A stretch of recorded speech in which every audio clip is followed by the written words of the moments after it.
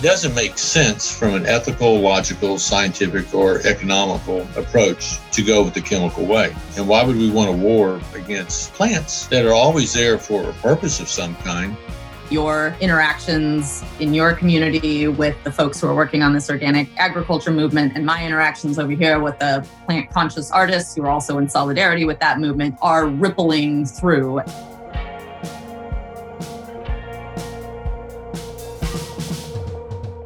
You're listening to Our Shared Field, where we bring artists into conversation with people from outside of the arts.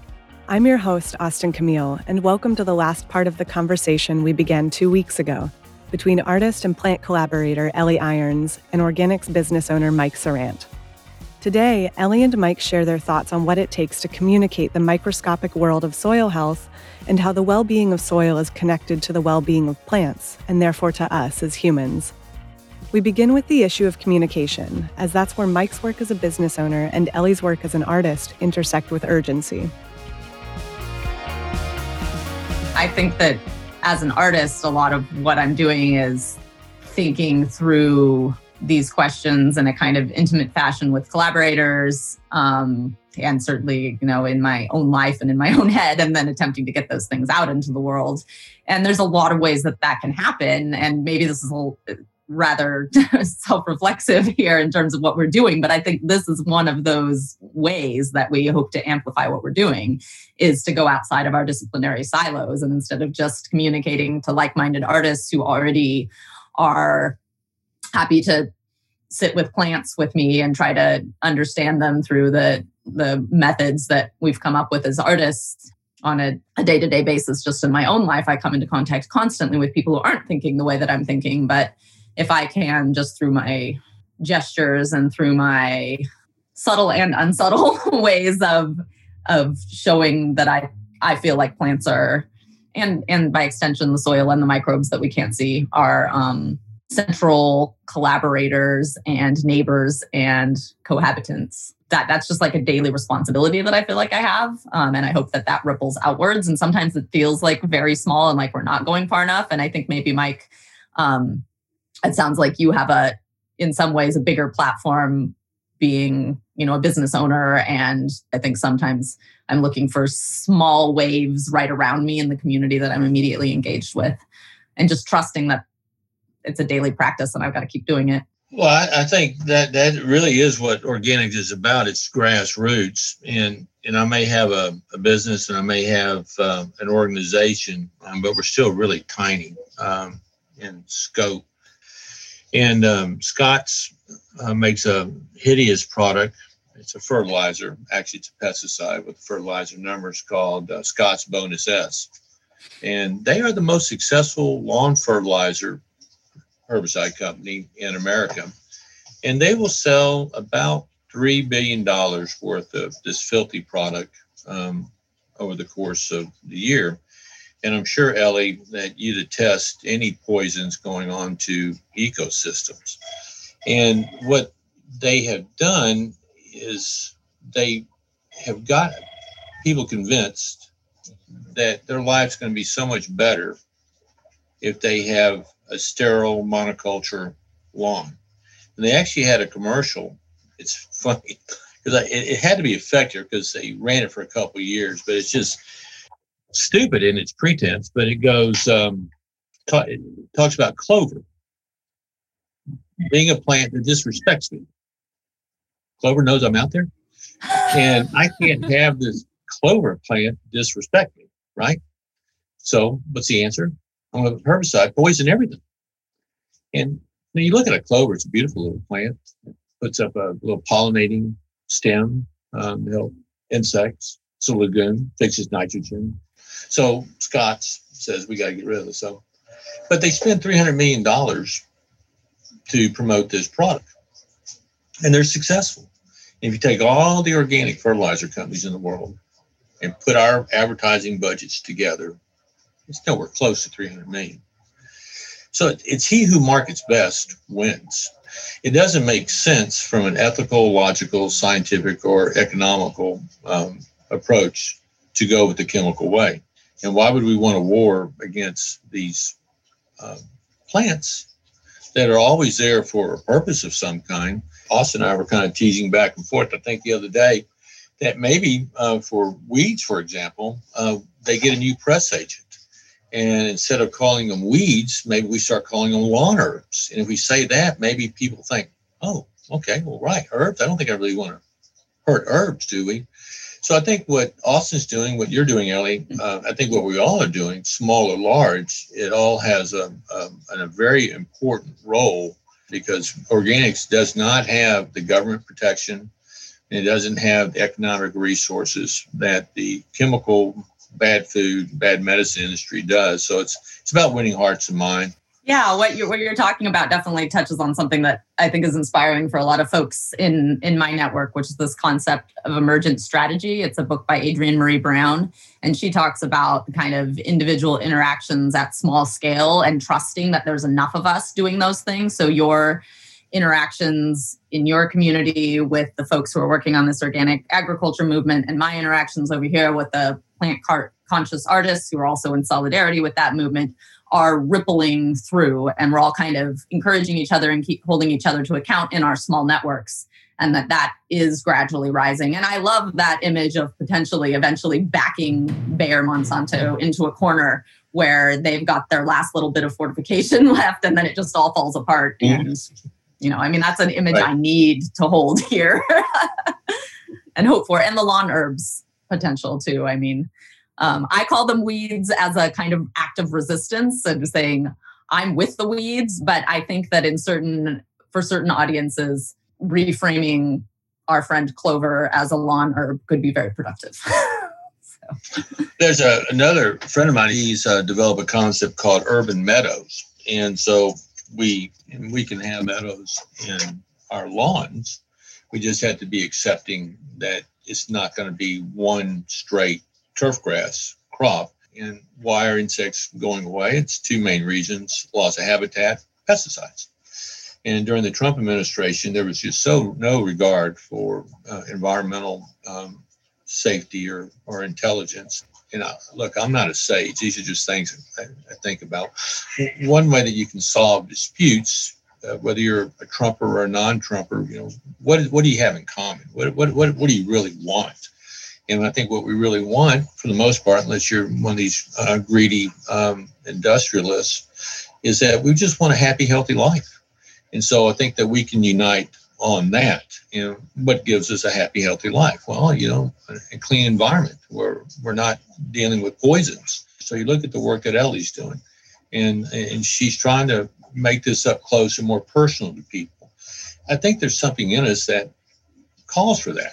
And we are, we did not evolve in another time or place, and then just come to this planet. We evolved with this planet.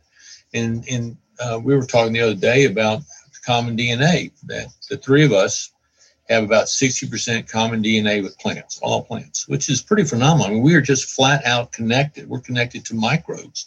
We have microbes inside our gut. And 30% of those good gut microbes that are the number one determinant in the way we think and our immune system, they come from the soil. So I think we're on the verge of something. I think there's still a lot of work to do, but we've got a lot of hope. Both Ellie and Mike's experience is primarily in urban areas, and I was curious to hear their thoughts on fostering relationships between people and soil or plants in large urban areas that don't have a lot of direct contact with either. Yeah, I had several thoughts related to that as you were talking too, Mike, because it really is so inspiring, the amount that we're learning about in Western science, the amount that we're learning about how connected we are in the percentage of DNA that you mentioned, the ways that we're sharing breath, the ways that we're sharing all these chemical compounds. The plants really are able to communicate with us. And I come back again and again to the long history of that in non-Western culture, and all the indigenous cosmologies that have always told us that that's what their way of interacting with the rest of the landscape is about. It's about being relatives and kin with the plants and the animals who support and that we're in constant relationship with. And in terms of an urban setting, I just keep thinking about how many people are deprived of the opportunity to experience that kind of connection because, like you were saying, McDonald's markets and is also really cheap. So we come back to economics and the fact that in an urban setting that is often, I mean, we hear it described as a food desert. I've also heard it described as food apartheid, to take it out of a natural metaphor. This is not a so-called natural phenomenon. We don't have food deserts because that's just the way it is. We have food deserts because of structural racism and structural inequality. And those spaces that have a lot of McDonald's are often the places that, just like we're talking about, don't have soil. Or if the soil is there, it's either under concrete. Obviously, soil is everywhere, but it's under concrete, or it might actually very well be toxic, right? Yeah. So there's this, I mean, in terms of like fertilizer, organic fertilizers, what can we be doing to love this soil back into health? And how do we do it safely? And one of the projects that I'm working on, it connects so well to your discussion of urban meadows, right? Is like, if we think about a place that has heavy metal in the soils and doesn't have a building on it, maybe there used to be a building there, there is a rewilding landscape there, a lawn that's starting to grow back into a meadow, but it gets mowed again and again and again. And so the ground is really compact. And if we can connect with that landscape as an urban meadow and let it grow and be delighted that there's some bugs living there, and start thinking of that as a place where folks in the neighborhood can experience some green space. I mean, it's a shift that I think is available, but we need a lot of other structural shifts too, in terms of more equitable distribution of all sorts of resources to give space for folks to be able to enjoy an urban meadow in their neighborhood. Well, everything you say is absolutely on target, very thoughtful. And there are countless studies where brownfields have been made into parks or community gardens, and the amazing transformation that happens to community. And I think what Ellie's asking is some very deep questions, and you can start small, and maybe you can't change the whole community, but maybe you've gone from 5% of people to maybe 15% that are now connecting. And I think that's absolutely huge. Long ways to go, but I'm pretty encouraged. Likewise, I'm also definitely encouraged. And I think I tend to offer up the ways that it's not working and the big struggles that we have, because I want to make sure that I'm attending to the kind of the justice-oriented aspects of it, so that we don't further exacerbate inequality as we work towards this fuller space for thriving for everyone. The organic agriculture movement has so much to contribute. And I think that's what we need to grow it so that it really can scale in a way that it becomes possible to not have to put the saltines in the middle aisle, right? So that it doesn't have to rely on these cheap inputs of problematically produced corn. Right? And that we can center some of this amazing food that's being produced locally through the kinds of organic inputs that you're talking about, that don't rely on this level of poisonous inputs, whether it's the synthetic fertilizers or the herbicides. So I think the work needs to be done on so many levels. There's a lot of things we got to get back to. I think sometimes we've gotten into a mess, not because there was some grand cabal a century ago that said this is where we want humanity to be in the year 2021. I think a lot of times we try to do the best we possibly can. And Ellie made a very good point about lack of selective foods, what's available. Instead of having a very diverse diet, you go into a large supermarket and you go to the vegetable section and you say, well, I'm going to plate up 80% of my food is always going to be plants, and I want primarily fruits and vegetables. And after a while, you go, what's the same thing over and over and over again? So how do I eat those 23 different plant varieties? It's difficult. But, economic systems being what they are, they're there in the marketplace because the growers and the distributors and so on and so forth, they find that that's what can make them money. But so maybe we've ended up with certain things. And what's that one saying? Unintended consequences, that we didn't realize what we were doing. So, yeah, I think that's the systemic aspect of it. There's very few people who actually were part of any cabal to choose to do things a certain way. We've got a whole system that's got a bunch of injustices built into it, and we're working to dismantle those. And you could pick your lens to work through, and your lens is organic amendments for making healthier soil to create healthier plants, and my lens is connecting plants and people in urban ecosystems as an artist, and we do our part. Nice. Very good. Yeah. Well said. After talking to Ellie and Mike individually, I wanted to delve a little deeper into their relationship with non-white, non-Western systems of knowledge. Ellie acknowledges indigenous cosmologies in her research, and Mike draws upon Japanese medicinal practices within his. It felt important to talk about how they're situated in relationship to these systems of knowledge. I'm very curious to hear, Mike, about the influence of Japanese medicinals on your thinking and practice. For me, I am very introspective about my privilege and what I do with that privilege. So as a white woman in a Southern colonial society who's getting a PhD, I feel like it's incumbent upon me to examine where my inspiration is coming from and what those influences are and who I might be overlooking. Who do you acknowledge as you share your ideas? In the Anishinaabe tradition, they actually invert. The creation story says that humans are the youngest, which is also true in an evolutionary sense from a Western science perspective. Humans are the youngest and plants are our elders. They're our older siblings. And we are learning from them. And they could be here on the planet without us, but we couldn't be here without them. And that without them, they could survive without us, but they would be mourning our absence, right? That's very interesting. Isn't that beautiful? And I think that it's incumbent upon me as someone with the positionality that I have and the ability to reach the folks that I reach to say that I'm inspired by that philosophy and I'm in solidarity with it. And I'm not of it. I can't be because I'm not indigenous to the place that I'm in, but that I have so much to learn from those folks who are and who have carried on that unbroken chain. And that because, especially, this is another thing that I've heard indigenous scholars emphasize, like Kyle Powles-White talks about this, indigenous communities in the United States have been through the apocalypse.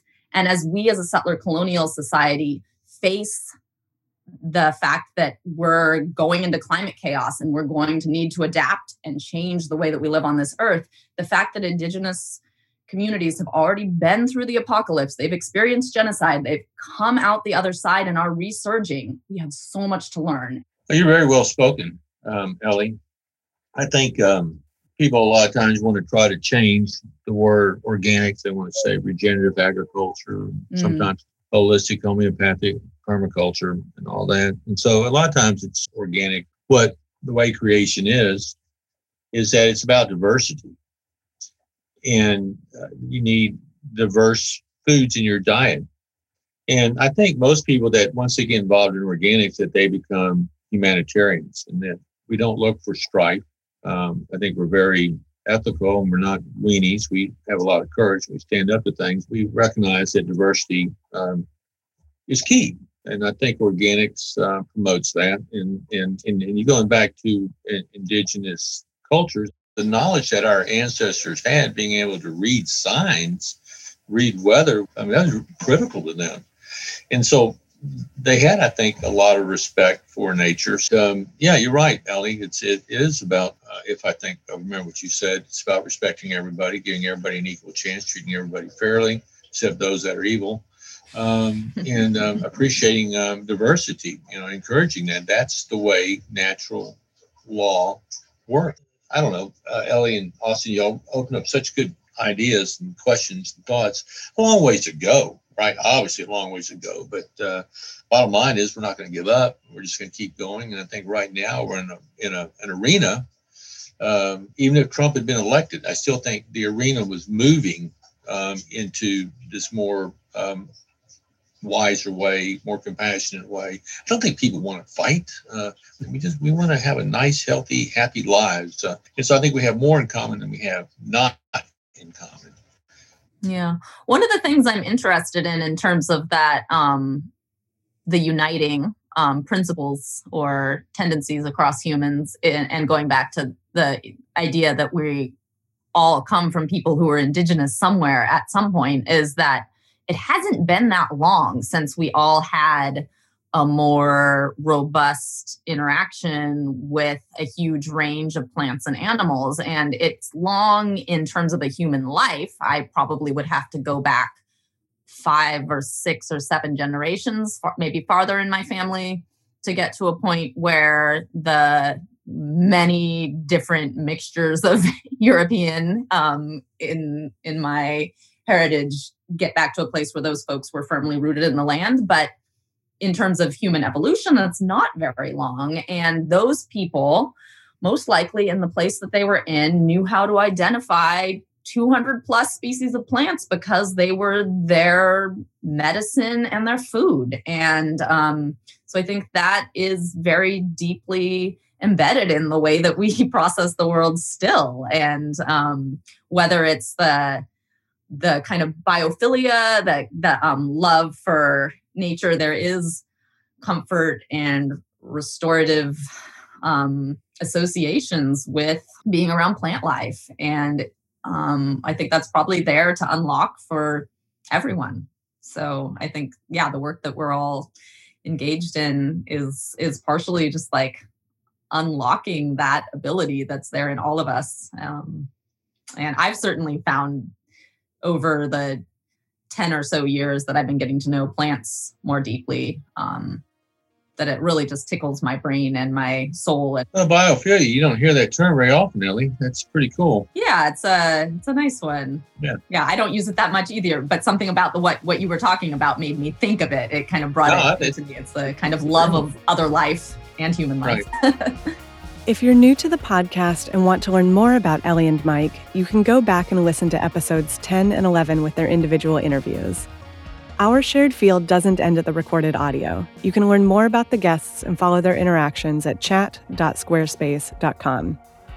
Music for this episode is by Philadelphia-based Tioga the Band, a modern indie rock band born in Philly with roots extending to New York City.